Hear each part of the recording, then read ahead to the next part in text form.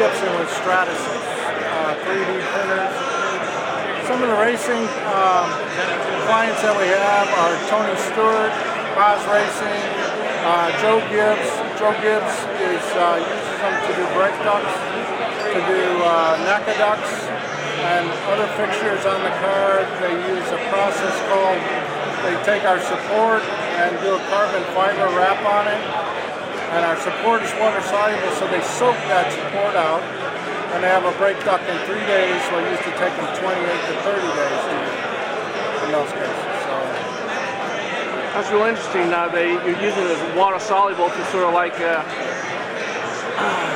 and the old-fashioned way of doing it is, remember the wax type of thing? Right. So now, how long have race teams been using this? Just recently? In the last 5 or 6 years.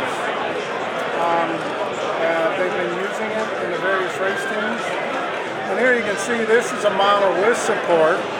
And everywhere where there's a gap, we have this white, bright white, that's a support structure in it. And we drop this into a tank, and what happens then is once it goes into the water soluble, we come back and pull it out a couple hours later, and we have a functioning part.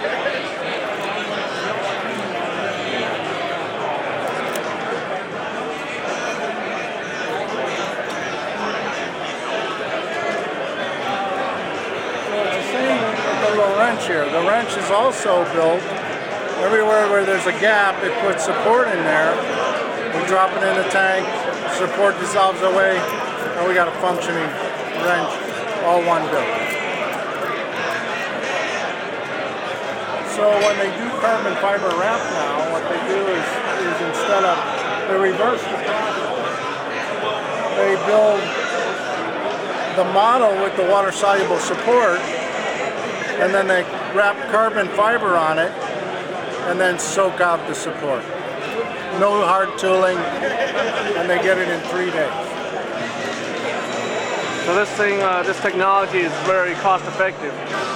Very cost effective. Very easy to use.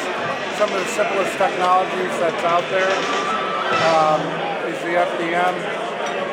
Basically, the hardest part about it is drawing it in a CAD, the 3D CAD. Works with any CAD, 3D CAD drawing package.